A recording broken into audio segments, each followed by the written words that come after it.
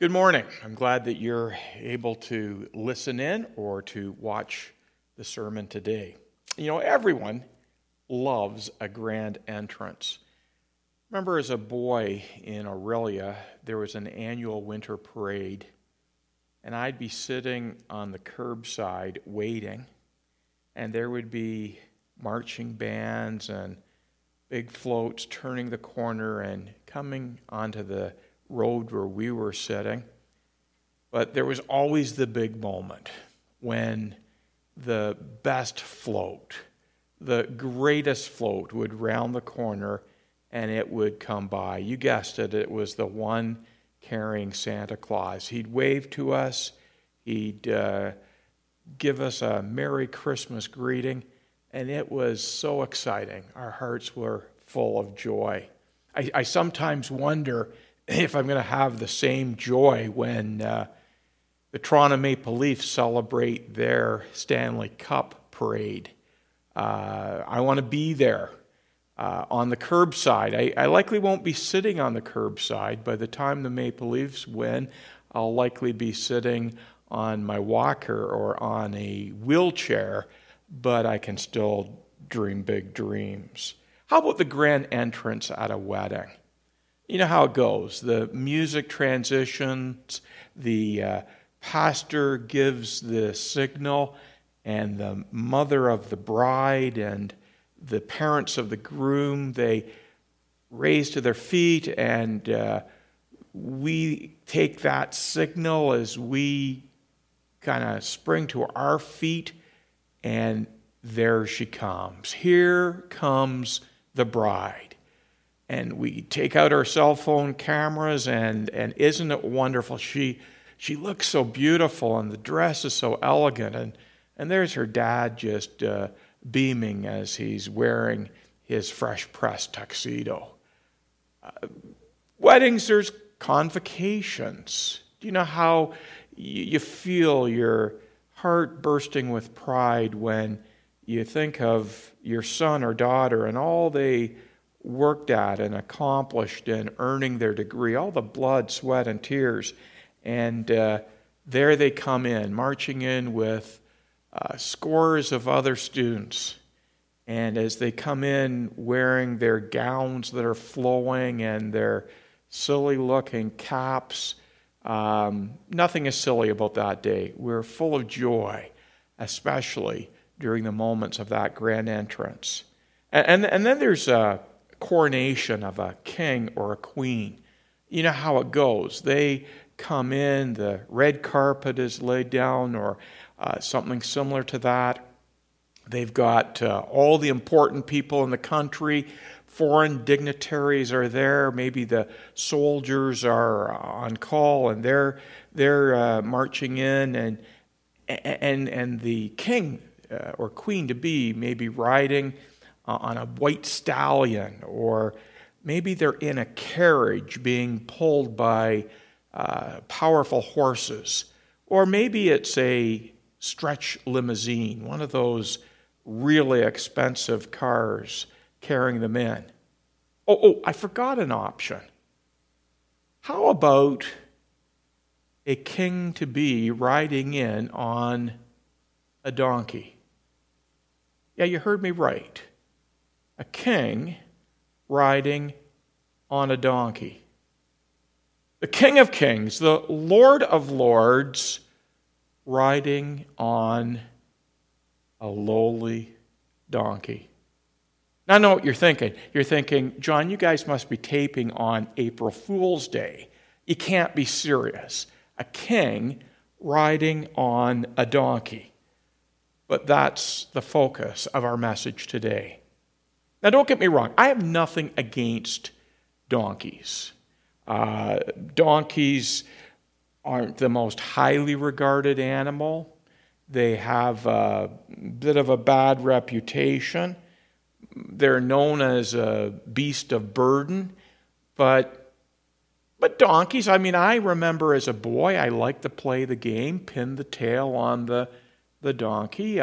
One of my favorite animated movie characters is Donkey.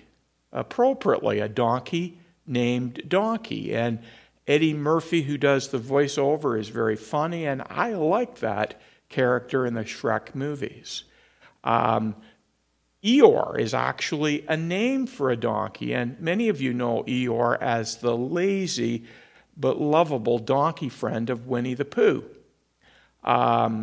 Some of us who can go way back remember the program Hee Haw. And that country show, the mascot of the show, Hee Haw, was, of course, a donkey. But think of it, a donkey as a mascot. I am not aware of any professional sports team that has a donkey as a mascot. There are penguins, and there are bears, and there's lions, and there's panthers, and there's tiger cats. There's even ducks, if you can imagine that. But I've never heard of a professional team known as the donkeys. Donkeys. They are working animals around the world. They're used in many places for transportation. In fact, the country that has the most donkeys, and you might want to pause your viewing right now so you can think about it, kind of act like this is a Jeopardy question. But the country with the most donkeys is Ethiopia, of all places. But there are donkeys here in Canada. In fact, my brother Brent, who with his family live in the metropolis of Pontypool, just south of Peterborough, they have a barn. And on that barn, they have some animals, some chickens, and they've got some cows and some goats, and they have a couple of donkeys. And I asked Brent and his family if they could tell me a little bit about donkeys, what stands out, and they said they're a very stubborn animal. They can be unpredictable. They are good as protectors, except my sister-in-law, Allison, shared with me one morning their Jenny, that's a female donkey. You can tell I've learned a lot about donkeys. The Jenny was out kind of shooting the breeze out in the field with a coyote first thing in the morning. So not much of a protector of the other animals. Needless to say, they sold that donkey later in the week. Donkeys. Well, today, as we celebrate Palm Sunday, we traditionally consider the triumphal entry of Jesus into Jerusalem at the start of Holy Week. It's a time where we wave palm branches, so maybe you can go outside and grab a couple of branches from a tree and bring them in and wave them as you listen or view this sermon. We love to sing Hosanna, one of my favorite songs, and there's a lot of Christian songs that talk about Hosanna. But after this sermon, at the end of it, you might want a stirring rendition of Yankee Doodle Went to Town, only with different words. Rather than Yankee Doodle went to town riding on a pony, it'll be Jesus Christ went to town. Jesus Christ went to town riding on a donkey. But there are donkey lessons that emerge from Palm Sunday. They are lessons that teach us about important things like service, stewardship, what it really means to follow Jesus, and answers questions like, who is Jesus? And I would propose that if we overlook these donkey details, we miss out on crucial insights, a needed perspective for these difficult times, and indeed all times. Did you get that? I want to suggest that if we overlook these donkey details, we may miss out on some very significant and crucial insights that provide a needed perspective for these difficult times, in fact, at all times. So if you've got a Bible, I'd invite you to turn to Matthew 21, and we'll read the first 11 verses of Matthew 21. Jesus' triumphal entry is recorded in all four Gospels. In John's Gospel, he doesn't give a lot of detail about the donkeys. However, Matthew, Mark, and Luke choose to focus on this part of the story although preachers often gloss over it. But listen carefully as we read this passage. As they, Jesus and his disciples, approached Jerusalem and came to Bethphage on the Mount of Olives, Jesus sent 2 disciples, saying to them, "Go to the village ahead of you, and at once you will find a donkey tied there with her colt by her. Untie them and bring them to me. If anyone says anything to you, say that the Lord needs them, and he will send them right away." This took place to fulfill what was spoken through the prophet. "Say to daughter Zion, see, your king comes to you, gentle and riding on a donkey, and on a colt, the foal of a donkey." The disciples went and did as Jesus had instructed them. They brought the donkey and the colt and placed their cloaks on them for Jesus to sit on. A very large crowd spread their cloaks on the road, while others cut branches from the trees and spread them on the road. The crowds that went ahead of him and those that followed him shouted, "Hosanna to the Son of David! Blessed is he who comes in the name of the Lord! Hosanna in the highest heaven!" Now when Jesus entered Jerusalem, the whole city was stirred and asked, "Who is this?" The crowds answered, "This is Jesus, the prophet from Nazareth of Galilee." The Lord will bless the reading of his word. I'm going to divide this text into 4 sections. We're going to consider the 2 disciples find a donkey. This looks at the role of what I label menial service. In the second section, we're going to look at the guy with the donkey. Jesus saying, "I need your donkey." Or as we'll see in a few moments, Jesus really meaning, "I need to borrow my donkey." And we're going to look at the role of stewardship. We're going to, in the third section, spend a bit of time on the fickle followers, the crowd that had to grapple with a king on a donkey. And I'm going to suggest they ended up disappointed with Jesus. And finally, we're going to park on the one riding the donkey. Jesus riding on a donkey. Who is this? And what does it mean to celebrate Jesus this Palm Sunday? Was it a tragic entry on a donkey, or was it a triumphal entry on a donkey? So let's look at the first section, the 2 disciples and the role of menial service. Many have figured these 2 disciples must have been Peter and John. They were always getting assignments, but I would argue that it was likely James and John, 2 disciples that surface in Matthew chapter 20. And the reason I say that is because of what transpires in Matthew 20. Jesus had told the parable we looked at last week, the parable of the vineyard, how the first will be last and the last first.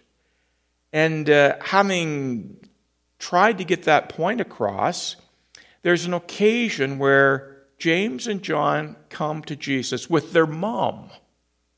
Now, this is a bit embarrassing. I guess you could call them mama boys.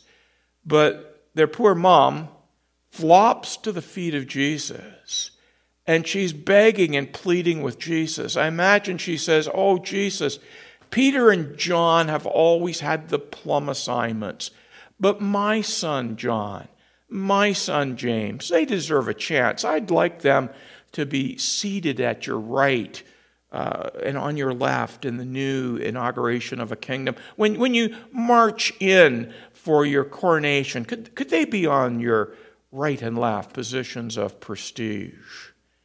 Well, if you'll recall, Jesus then turns to James and John and asks them, do you have any idea what you're after? Are you able to take the cup of suffering? They said yes, but Jesus says, you have no clue what you're agreeing to. And Jesus then goes on to explain things. Now, we're told the other disciples were indignant with James and John, not because their request was so inappropriate, but because these guys had beaten them to the punch. They would like those positions of prestige as well. But Jesus said, in the world out there, the Gentile leaders lord it over others, but this is not the way of my kingdom. In my kingdom, if you want to be great, you must choose to be a servant. In my kingdom, it's not about being served, it's about serving. And Jesus said, even the Son of Man, the way he referred to himself, did not come to be served, but to serve, to give his life a ransom for many.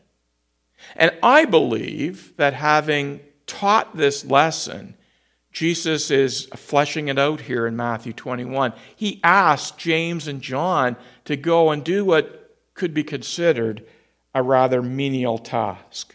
Their assignment was not to get new clothing, as if Jesus had reconsidered and said, oh, maybe you can come marching in on my right and left, but you need to dress up. It wasn't that they were going to look after security details for the big parade.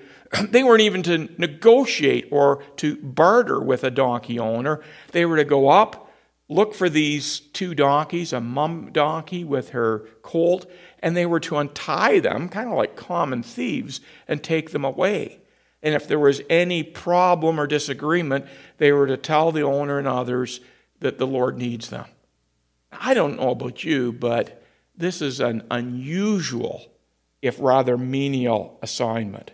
Now, to their credit, the two disciples, we're told, did just as Jesus instructed them. But let's think for a little bit about menial assignments, menial service, performing menial tasks. Actually, the dictionary defines menial as skill or jobs not requiring much skill and lacking prestige. And I think that's the kind of assignment Jesus gave these two disciples. Remember when I was in seminary, I had just won a major preaching award. That weekend, different people from the church called me and offered congratulations, and I got a call then from one of the church leaders, and he acknowledged the award I had received, and then he paused and said, John, I'd like to ask you, I wonder if you could, and my mind started to race. I thought, he's going to ask me if I would agree to be officially recognized at church on Sunday morning. Maybe they would roll out the red carpet, a couple of elders would escort me up the aisle, and I would be officially recognized for that award. Or maybe he would say, John, we're going to cancel out some other preachers. We'd like you to preach for the next 6 or 8 weeks in a row. Or maybe, John, you've obviously perfected the art and craft of preaching. Maybe you could teach a seminar or a course here at church on preaching. Before my mind could carry me too far away with these fantasies, this leader continued, John, I'd like to ask you, I wonder if you could be one of our parking lot attendants. I thought, what?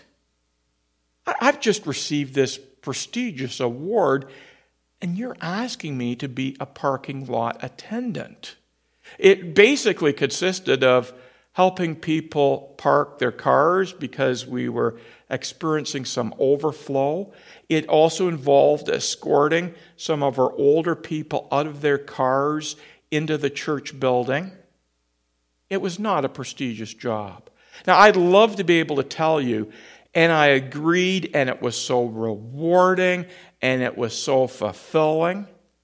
What I remember most was how cold it was that winter. Every day that I did that, every Sunday, it was cold.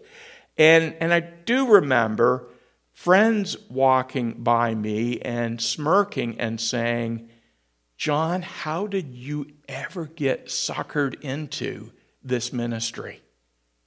But I guess to my credit, I agreed to do it, and I must admit I learned a lot of lessons about humility and about menial service.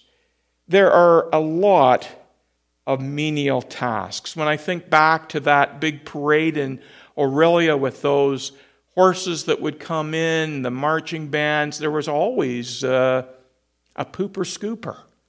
Not the most glamorous job, but a necessary job that has to be done at a parade. Or think about a wedding where there's the one or two people who are assigned to take down the decorations and pack them away. Again, it doesn't get a lot of recognition or a lot of notice, but tasks that need to be done. In these days of the COVID-19 virus, there are those on the front line, and we applaud them, what they're doing, and they deserve our praise and our admiration. But a lot of us need to be willing to perform menial tasks even in these days. We've every Sunday talked about sending cards or making a phone call or a text or helping a neighbor with groceries. There's lots and lots of menial tasks that you can do in these days. And it's just not about church. It starts at home. Most of us are spending more time at home these days than normal. What are the menial tasks around your home that need to get done? Make a list. That would be a bit of homework for you later today. And you might include putting the garbage out, washing the dishes and putting them away, doing diapers. You could come up with quite a list. And my question is, what is Jesus asking you to do? What is Jesus prompting to you to do that might not be prestigious, might not require a lot of skills, but it's something to be done? And remember what Jesus said. If you want to be great in my kingdom, you must choose to be a servant. You must even be willing to be a slave to others. Let's move on. The guy with the donkey, I've labeled this Lessons in Stewardship.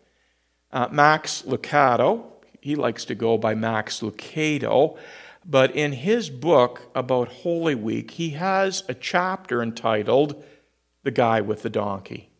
I like what he says. He says, some people, when they get to heaven, want to spend time with Mary, the mother of Jesus, and pepper her with questions. I'm in that category. Some people want to spend time with the Apostle Paul or the Apostle Peter and a lot of theological questions and concerns. But Lucado says, I'd like to spend time with the guy with the donkey and ask him a lot of questions. How did it feel when the disciples came and were untying the mother donkey and her colt? Did you agree to that? Had there been a pre-existing arrangement? Were you proud? Did you feel a bit confused by it? I mean, there's so many questions that could be asked. Now, if the two disciples illustrate to us the importance of service, then I believe the owner of the donkey illustrates stewardship. And there's that phrase that just stands out in the Gospels. The Lord needs them. The Lord. Jesus usually would refer to himself as Jesus or the Son of Man. Here, very deliberately and intentionally, he says the Lord needs them. And that's important when it comes to stewardship, because stewardship involves understanding that all that I am and all that I have belongs to the Lord. So when the Lord needs them, he has a right to what I am or what I have. We used to sing the old chorus, he owns the cattle on 1,000 hills. I would add to that, and he owns the donkeys too. He wants to if I can phrase it this way, borrow his own donkey. He's entrusted that donkey to a man. We don't know much about the man, but at the end of the day, everything in this world belongs to the Lord. You know, we have a playground across our street, and it's not unusual to hear one word a lot from that playground as little boys and girls are playing, and that's the word mine. No boy or girl has ever needed to be taught that word. It seems to be very instinctive when it comes to possession. It's mine.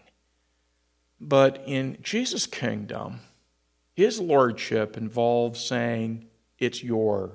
So let me ask, what is your donkey? Now, if you're my brother, you might have a couple of donkeys that you can give, but I think our possessions involve precious things like time. When Jesus demands some of that time, it's your money. It's your material possessions. I kind of look at Matthew 21 kind of like Uber donkey. But you may be in a situation where somebody says to you, I need a ride. They need a ride to church. They need a ride to the small group. They need a ride to pick up groceries. What is your attitude when it comes to those things, those possessions the Lord has entrusted to you? I love the story of the Gauls. They were Celtic warriors who converted to Christianity, but when they were baptized, water immersion, they had an unusual way of responding to baptism. As they were being plunged into the water, they would always keep one arm up. And some traveling missionaries were going through, and they asked the question, why do these Celtic warriors keep one arm up when they're being baptized? And the response was, well, that is the one part of their being that they want to keep for themselves. They're holding back because when they go to war, they may use that arm in a very unchristian manner. The point I'm making here is, are you all in? I could say, are you all wet? But I think all in makes more sense. Or is there a part of you that you're keeping dry, that you're holding back? You're saying, Lord, I'll give you this and this. You got it right over that. But this is an area of my life I'm holding back. Today, the lesson is to be willing to respond when the Lord says, I need that. I need you. I need that possession. Hey, I've been asked by our church leadership if I could, not be a parking lot attendant. I've been asked if I could thank you for your generosity at this very difficult time. We've had a great response to giving over the last few weeks, and it's very appreciated. It reminds me of the Macedonian churches. You remember in 2 Corinthians chapter 8, Paul applauds them. He says they gave in the midst of severe trial. Poverty, it was maybe a famine, could have even been a pandemic. But they gave, and they gave joyfully out of their poverty, and they gave generously. In fact, Paul says they begged to give. They were looking for any way possible to give to the work of the Lord. Many of you have been Macedonian believers. We commend you for that, and we appreciate your giving into the future. Well, let's move on to our third section. I've called this Fickle Followers, the fickle crowd, with their messianic expectations. So great were these expectations when they weren't filled, they experienced disappointment with Jesus. They cried out, Hosanna. That phrase literally means, save us now. Prepare ye the way for the Lord, the Son of David, the Messiah. This phrase was shouted with tone of praise, enthusiasm. The crowds were in a frenzy, but they were being fueled by these messianic expectations. They had an agenda, and that is that Jesus was going to be a political Messiah who would overthrow the evil Roman Empire. In fact, much before the triumphal entry, a crowd had tried by force to take Jesus to do that. So I'm sure as the crowds gathered during this entry, this grand entrance, there would have been some who had never actually met Jesus, but they had heard about him. They were excited. They were filled with these messianic expectations. And maybe one guy says to the other, "Hey, where is Jesus? Is he going to come in on a big stallion? Is he going to be the guy coming in pulled by horses as he's riding in a chariot? Or are there going to be lots of swords and spears and ready for battle?" Can you imagine when all of a sudden they realize that Jesus is the guy riding on a donkey? Hosanna and that excitement triggers into Jesus going into Jerusalem, and the question surfacing now is who is this? And rather than the crowds going, "This is the Messiah, this is the Son of David, this is the Lord of Lords, he is our King of Kings," we're told at the end of our text, they answered, "This is Jesus, a prophet from Nazareth." Oh, they had missed out on the prophetic teaching of Zechariah 9 that tells us that Jesus would come in peace, not war. But they were so filled with their agenda that, in fact, when Jesus didn't come through at the very end of Holy Week, there would have been many in that crowd who went from crying out, "Hosanna," to "Crucify him. Crucify him."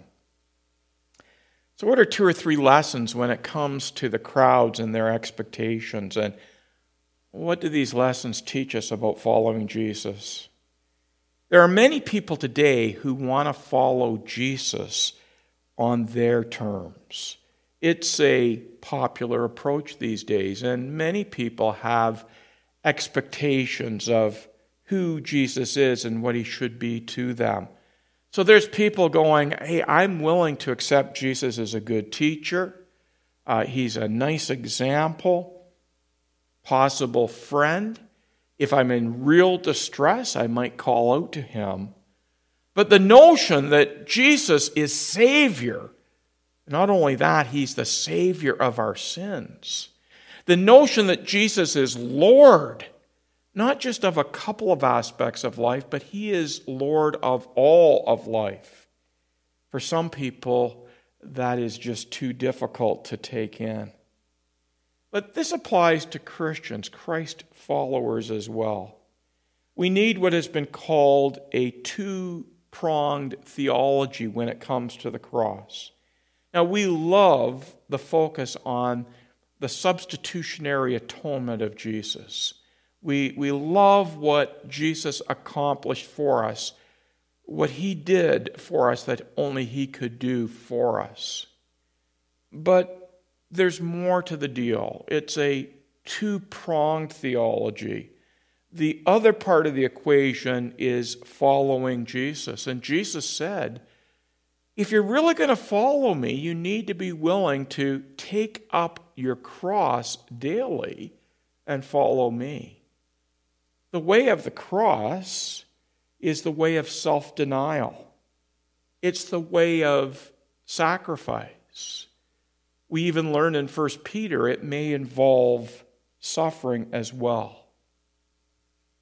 The Christian life isn't always Jesus on a stallion. It's Jesus on a donkey that has lots of implications for the way we live as we strive to follow Jesus. My final point here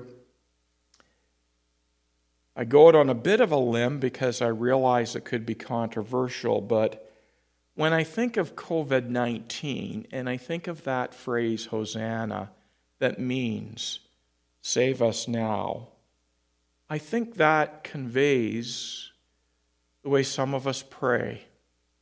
Lord, deliver us from this invisible enemy and do it now. Are you like me? Are you getting a bit tired of the virus and all the implications? Is there some dread and fear? Even points where you might go, God, our triune God, why are you allowing it?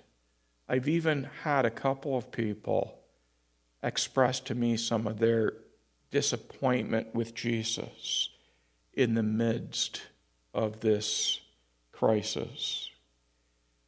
At times in life, we would like Jesus to come to the rescue on a stallion. And yet we see at times Jesus on a donkey. He had to be on a donkey. It was part of his agenda that fit perfectly with God's will for him. There's sometimes we might be confused, we might not understand, but Jesus' terms and his agenda always are best. His timing is always perfect. Jesus is never too slow, and he's never too fast. His timing is perfect. And yes, the popular singer Drake, his song God's Plan is popular, but for believers, followers of Christ, we know the significance and importance of God's plan. This virus did not catch our Lord off guard. Jesus didn't go, oops, I didn't see this coming. And we have to place our full confidence and trust in Jesus, even if Jesus comes riding on a donkey. Imagine if Jesus had come on a powerful stallion. I mean, forget a stallion, forget an elegant carriage. Jesus could have called 10,000 angels. They could have carried him into Jerusalem. He could have destroyed the Roman Empire. He could set up an earthly kingdom, but not do a stitch about the greatest pandemic, the greatest problem of all. That is your sin. That is my sin. This transitions us to our final point, Jesus on a donkey. Who is this Jesus? Some people call him the Passover lamb. He came to do for us something that only he could do in offering himself a sacrifice for us. Just as a donkey bears the weight of people, Jesus bore the weight of our sins. In Zechariah 9:9 that is referenced, it refers to Jesus coming in gentle, riding on a donkey. The actual Hebrew word carries with it more of the idea of humility and the one who is poor. Remember the phrase also in 2 Corinthians 8:9, he became poor so that we might become rich. There's a painting in Europe, and it's a painting of a crucified figure with a donkey's head.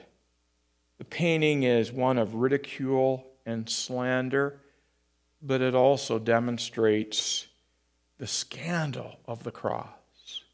Amazing love that thou, my King, should ride in a donkey and should die for me. In Philippians 2, Paul says he humbled himself. He humbled himself when he rode in on that donkey. But now we know that Jesus is exalted to the highest place, where one day every knee shall bow, every tongue confess that Jesus is Lord. But before we rejoice in all the elements of his second coming, we need to appreciate the significance of that first coming. There is no joy in his second coming if Jesus didn't accomplish what he did with his first coming. As we prepare for Holy Week, I hope you'll remember Jesus riding on a donkey. Lessons about service and stewardship, discipleship, but above all, who is this Jesus? Who is this guy riding on a donkey? Who is this guy being coronated as he's sitting on the back of a donkey? He is my Lord. He is my Savior. He is my King. Is he your King? Is he your Savior? Is he your Lord?